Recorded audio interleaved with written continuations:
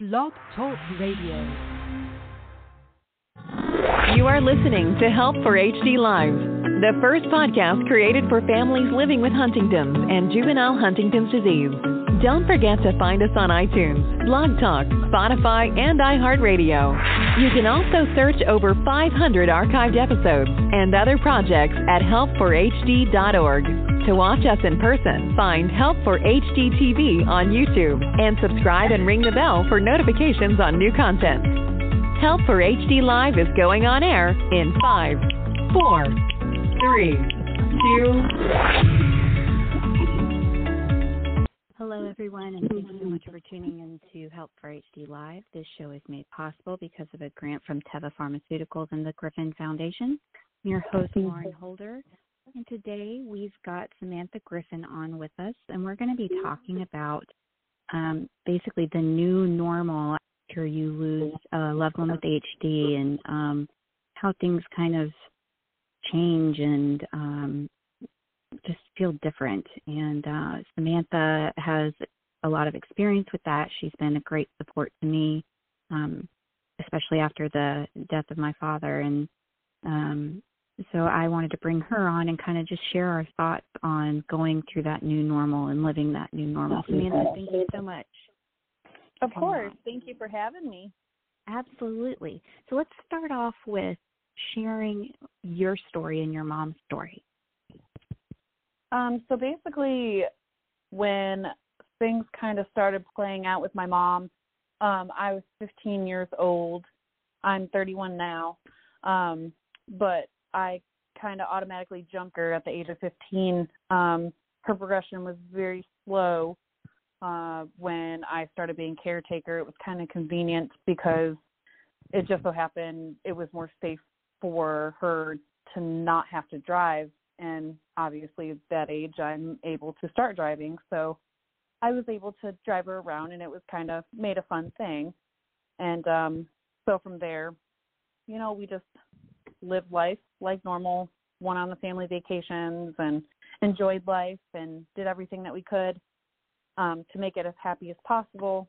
And, of course, we had lots of bumps in the road because obviously it's more aware now what Huntington's is, but, I mean, when we were younger, it really wasn't, and no one really heard of it, and it wasn't on TV or any of that. So everything that we've gone through from then to, you know, now until she passed away it was all learning. We had nothing to go on. We had no one to rely on or, you know, to answer our questions or anything, and what was right, what was wrong, how to really deal with it. So, you know, we had the hospital visits because they're falling and busting her head open and, you know, all of that. But no matter what, it was always trying to make it as positive as possible, always trying to laugh and have a good time, and would go out of our way to do things.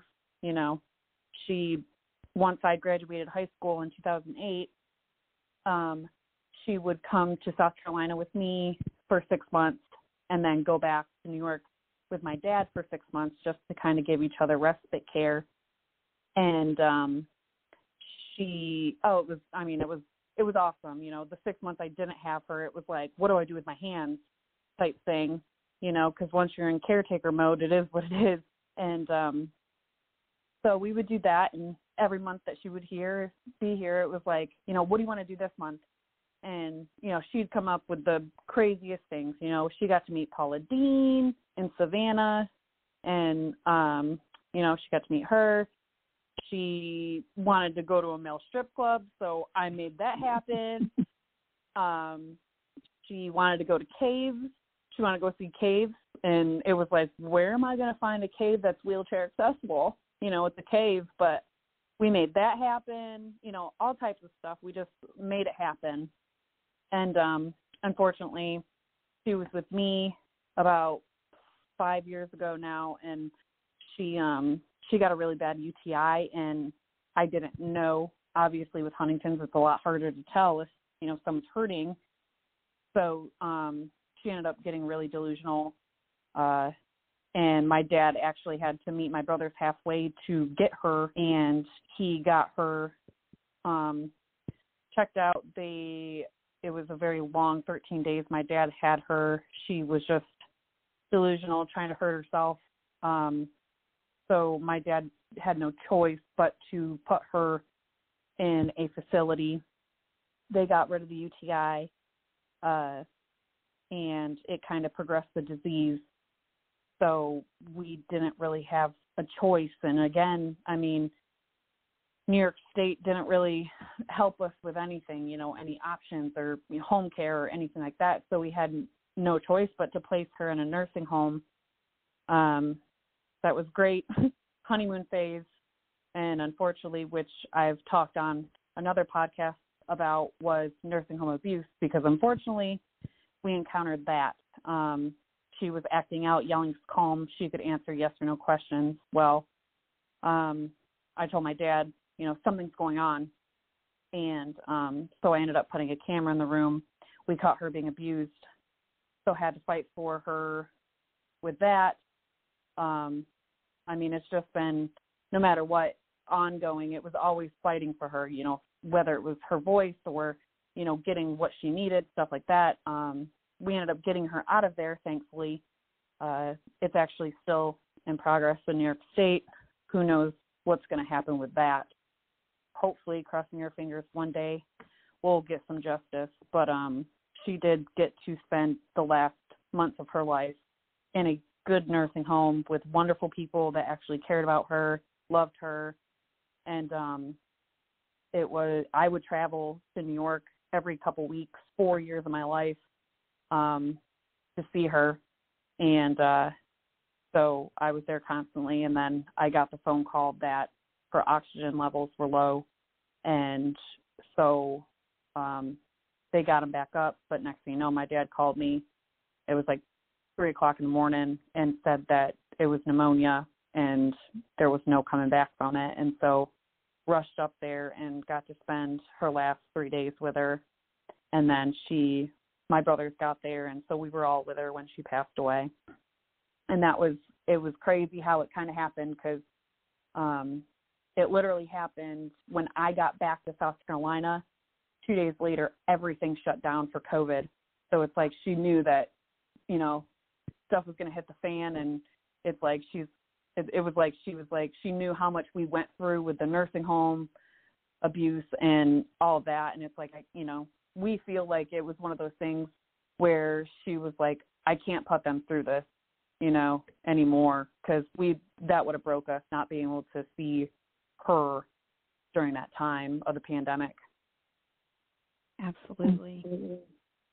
And I mean, we've talked about this before, and your story and her story just touched my heart. One, because I just feel like her sense of humor was so good, just like Dad's was. Yeah. And I just love how well you guys took care of her, and like really just tried to make her life full of adventure. And it's just so awesome. Definitely. And I know, we've also talked about how weird it feels afterwards. Oh, yeah. And like I'm dealing now with, I feel like my grief is worse now than it was in the beginning. And yeah, it is just, I don't know if that's because I'm planning his memorial or because I haven't had a memorial for closure or what, but I'm curious to know, because I know you just recently had a service for your mom. Yep. So how do you feel like with this new normal of not having her here? I mean, every day is a challenge for me. There's not a minute that goes by I don't think of her, or, just close my eyes and even hear her laugh. And, her room's set up like it's supposed to be. It's her room. People come over, it's like, oh, well, you can sleep in Mom's room, and I mean, even this morning I got out of my bed and I walked past her room and I just looked in there and I ended up going in and laying down. Like, it's just, people always say, time heals. And I personally believe it doesn't heal. I feel time goes on and you kind of get more numb to it. And it's, yeah, like I said, even after the memorial, I at the memorial, I was like, I'm not going to cry. I'm not going to cry. Yep. I bawled. And, it doesn't get easier. It really doesn't. Yeah, and that's what I'm personally going through right now too, is just that it doesn't feel like it's getting any easier. It just feels harder at the moment. Yeah. And I keep thinking, oh, well, if I keep myself busy, maybe that will help, and it doesn't help whatsoever. And that's what I do is, I have myself so busy. It's like I work my full-time job, I have a part-time job, and then I just got done planning her memorial ride that we did down here for her. And it's like now that big chunk is done of planning the event, it's like, oh my gosh, my brain has room to think, and I'm overwhelmed, and and so I'm getting back to that place where I have anxiety and I'm not sleeping, and you take one thing off your busy list, and it's like, here we go again. And I can relate to that so much. Take a second, though, and talk about the memorial ride, because I want other people to know about this memorial ride that you do for her. Oh, yeah. So when we put her in the nursing home, I wanted to do something to help my dad out, because my dad works in a small grocery store in a tiny town in New York. And even though she was on Medicaid, Medicare, they were still taking a very, very large chunk of money from my father every month to pay for her nursing home bill. And it basically left my dad with pennies to pay his own bills. And I was like, I would really love to do something to help him out. And so I put together a benefit ride for motorcycles. And I always say, cars are welcome too. I don't care what you have, just come out, enjoy the day. We created this whole thing, instead of a poker run, it's actually pluck a duck. And each stop, you pluck a duck. And at the last stop, whoever has the most numbers from the bottom of the ducks wins. And, it's a super fun day. We have lots of food and raffles and all types of stuff going on. Like this year, my brother built a Plinko board, for people to play. Like it's a great day. And that money would go towards my mom's bills. Well, this year, obviously, so last year she passed away in March, and we still had the ride in June. And I decided that we're going to pay off all her bills, get that done out of the way, and any extra money that I have, I'm going to go ahead. I'm going to reach out to the nursing home that was the good nursing home that took care of her, and see if there's anything that they need. And of course they were like, oh no, you don't have to do that. But I want to. They for a few months, they were the people that actually made us feel okay, to get a few hours of sleep at night. And so I ended up buying them. They loved the fact that I had an Alexa from my mom. So I went ahead and I bought them 5 of those for residents, so they can listen to music, do whatever. I bought them a bunch of adult bibs, because I'm that girl that would be like, oh, Mom, you need something cute to wear. Like, you don't need that gross, ugly bib. You need something cute, So bought some of those. I bought a bunch of puzzle books and some good quality body wash and shampoo, lotions, just all kinds of stuff for them, just to, make some sort of quality life better. And so this year we just had it last Saturday, and so now I'm working on getting together that stuff for the nursing home, figuring out some cool stuff to get for the residents there.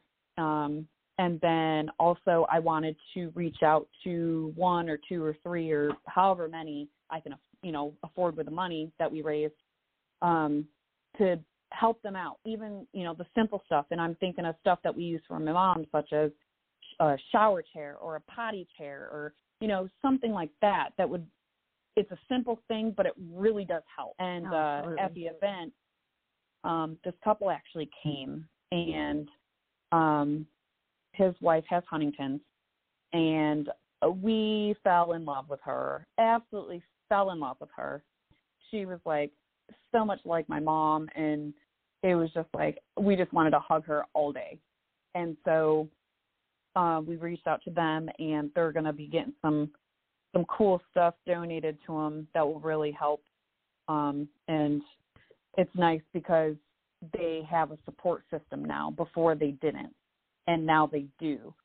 And so that makes us feel good. And, like I told them, I don't care what time it is or whenever, please reach out to me. If you have a question, if something's going on, please let me know. We're family now, And so it was nice because, yes, we had a fun day. Yes, we raised some money. We're going to, donate some cool stuff. But we also made a new relationship. And I just thought that was really, really great. Oh, yeah. I mean, and that's what it's about, too, especially, for those of us who are directly affected. It's, when you can make that relationship and you have that support system, it's so huge. Yeah. And I think that's one of the things that I really want to do now that I don't have that responsibility of taking care of my dad is get back involved like I did to help others. So I love that you're still doing the ride for your mom. I love that you did that for that couple. And so are you planning on doing it again next year? Yes, definitely. It's gonna be a yearly thing. Like, my dad was like, don't overdo it. Don't push yourself. And I'm like, no, I want to do this. It's something that makes me feel good doing. I don't have her to take care of. I want to do stuff that she would want to do. I even thought about putting a little basket together to take to like the SPCA, cat treats and dog treats, because she loved animals, just Aww. Little things that she would love. And she loved helping people. She loved making people smile. That's why I want to do the whole thing with the residents, even if it's something so simple, if it makes them smile, I know that my mom's like, yes. How could people get involved to help with the event? I mean, I plaster all over Facebook. I always like if people make things, crafty things, or a lot of people have like, their little businesses they're a part of, like the Color Street and, all that type of stuff. We get donations for that, for like the raffles. Of course, like I do the Facebook fundraiser. So if people want to, donate money that way, just stuff like that. And anything, I received a few things late in the mail. I'm going to keep them till next year. That way, I have those already. And, like I said, and any money that, like, if there's any leftover cash, I'm going to tuck it away and it will be used next year, to plan or just be a part of the donation stuff that I can use for next year so we can get some items out there to families and whatnot. So like I said, I really want to, of course I want to give smiles to the nursing home residents, but at the same time, my main focus now is to help families that might need the potty chair, that might need some, even if they need some simple groceries or some, adult diapers, stuff like that, because I know how much it would help. If I had that when I had my mom, I can't even tell you, I'd be over the moon to receive anything.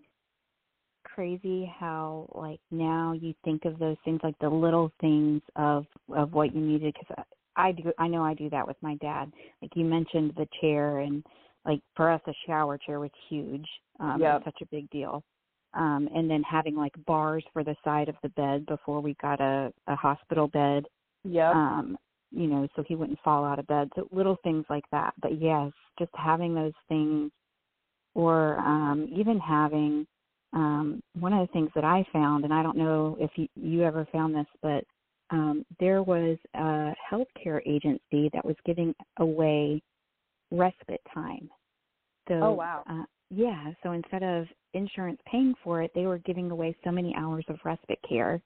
And it was great because we, during COVID, we couldn't get the assistance we needed. There weren't enough nurses for at-home care, and I didn't want to put Dad in a facility during COVID. Yeah, don't blame you. Yeah. So I found this scholarship for the respite care to provide for Mom, and it was just amazing to have.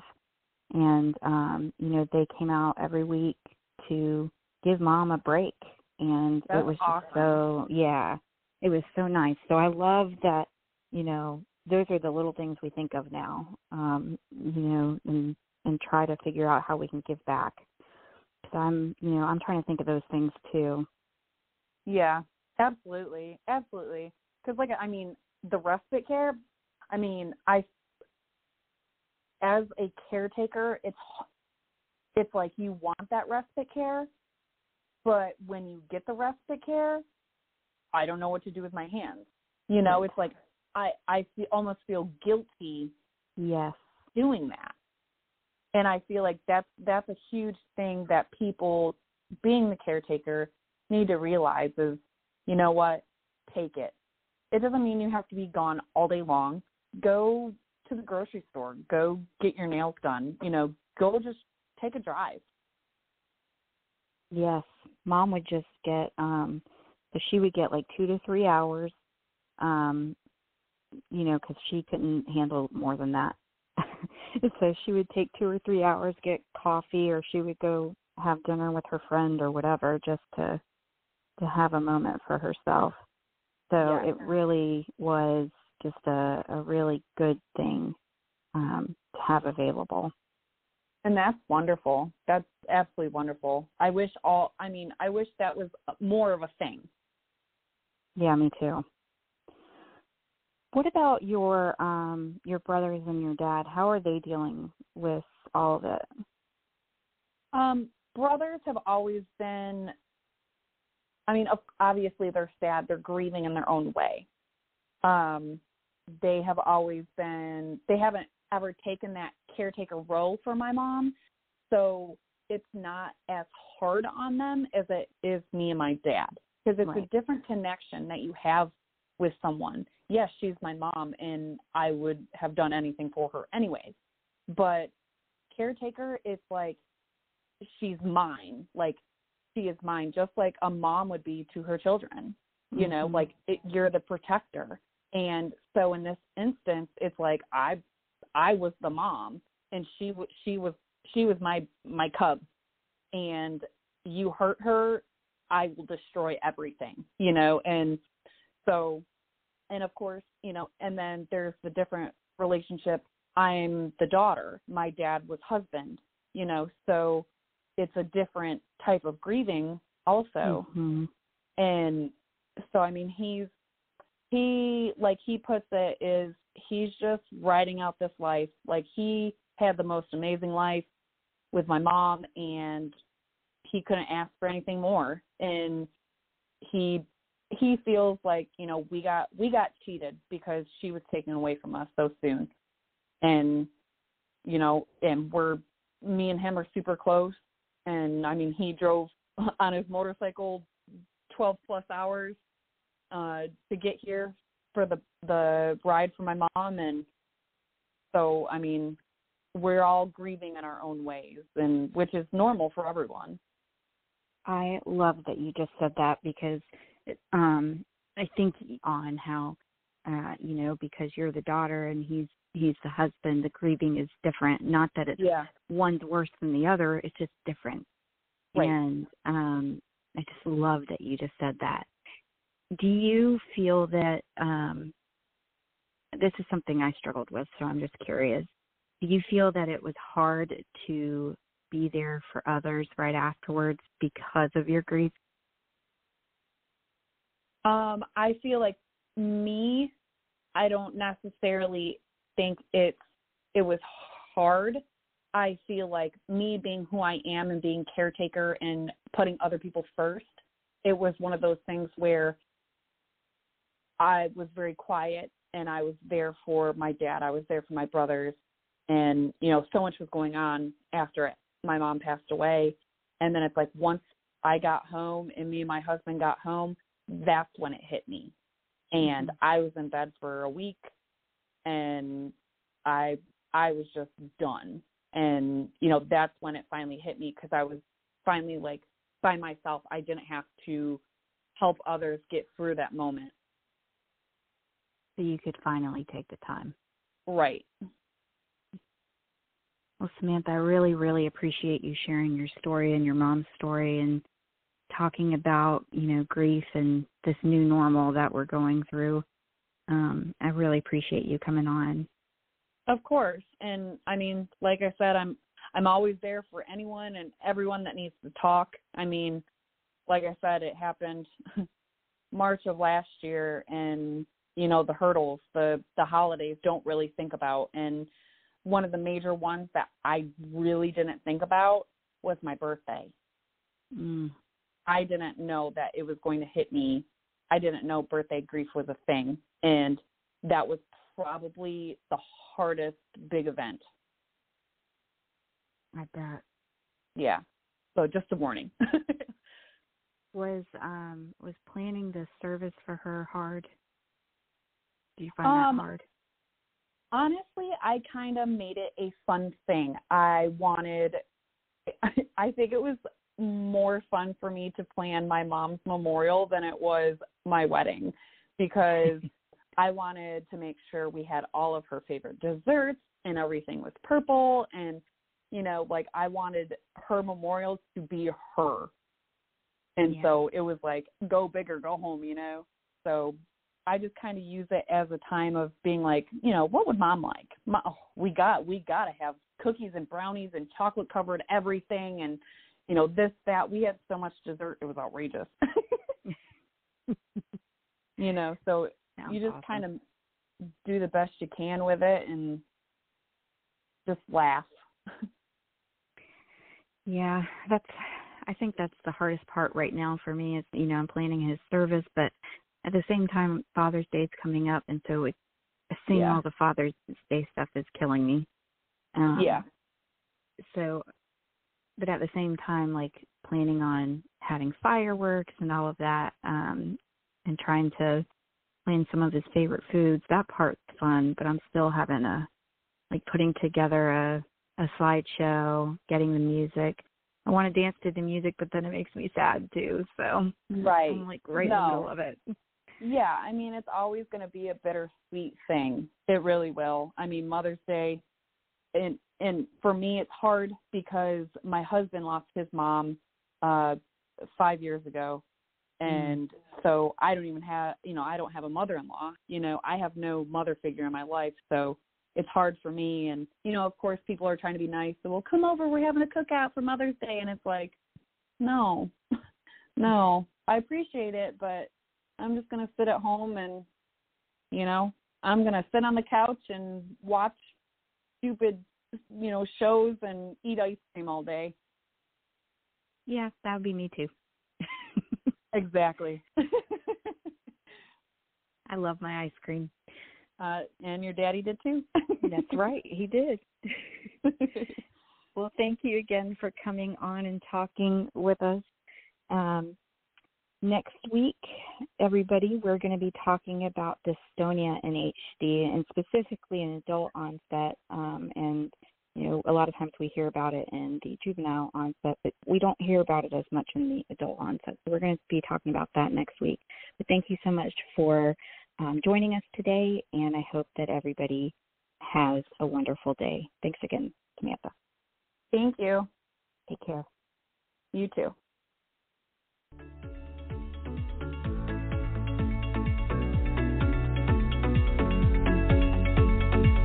Thank you for listening. Don't forget to visit www.help4hd.org and sign up for our email newsletter to stay up to date on all that is going on at Help for HD. Get social with us and like us on Facebook, follow us on Instagram, and subscribe to Help for HD TV on YouTube and ring the bell for notifications.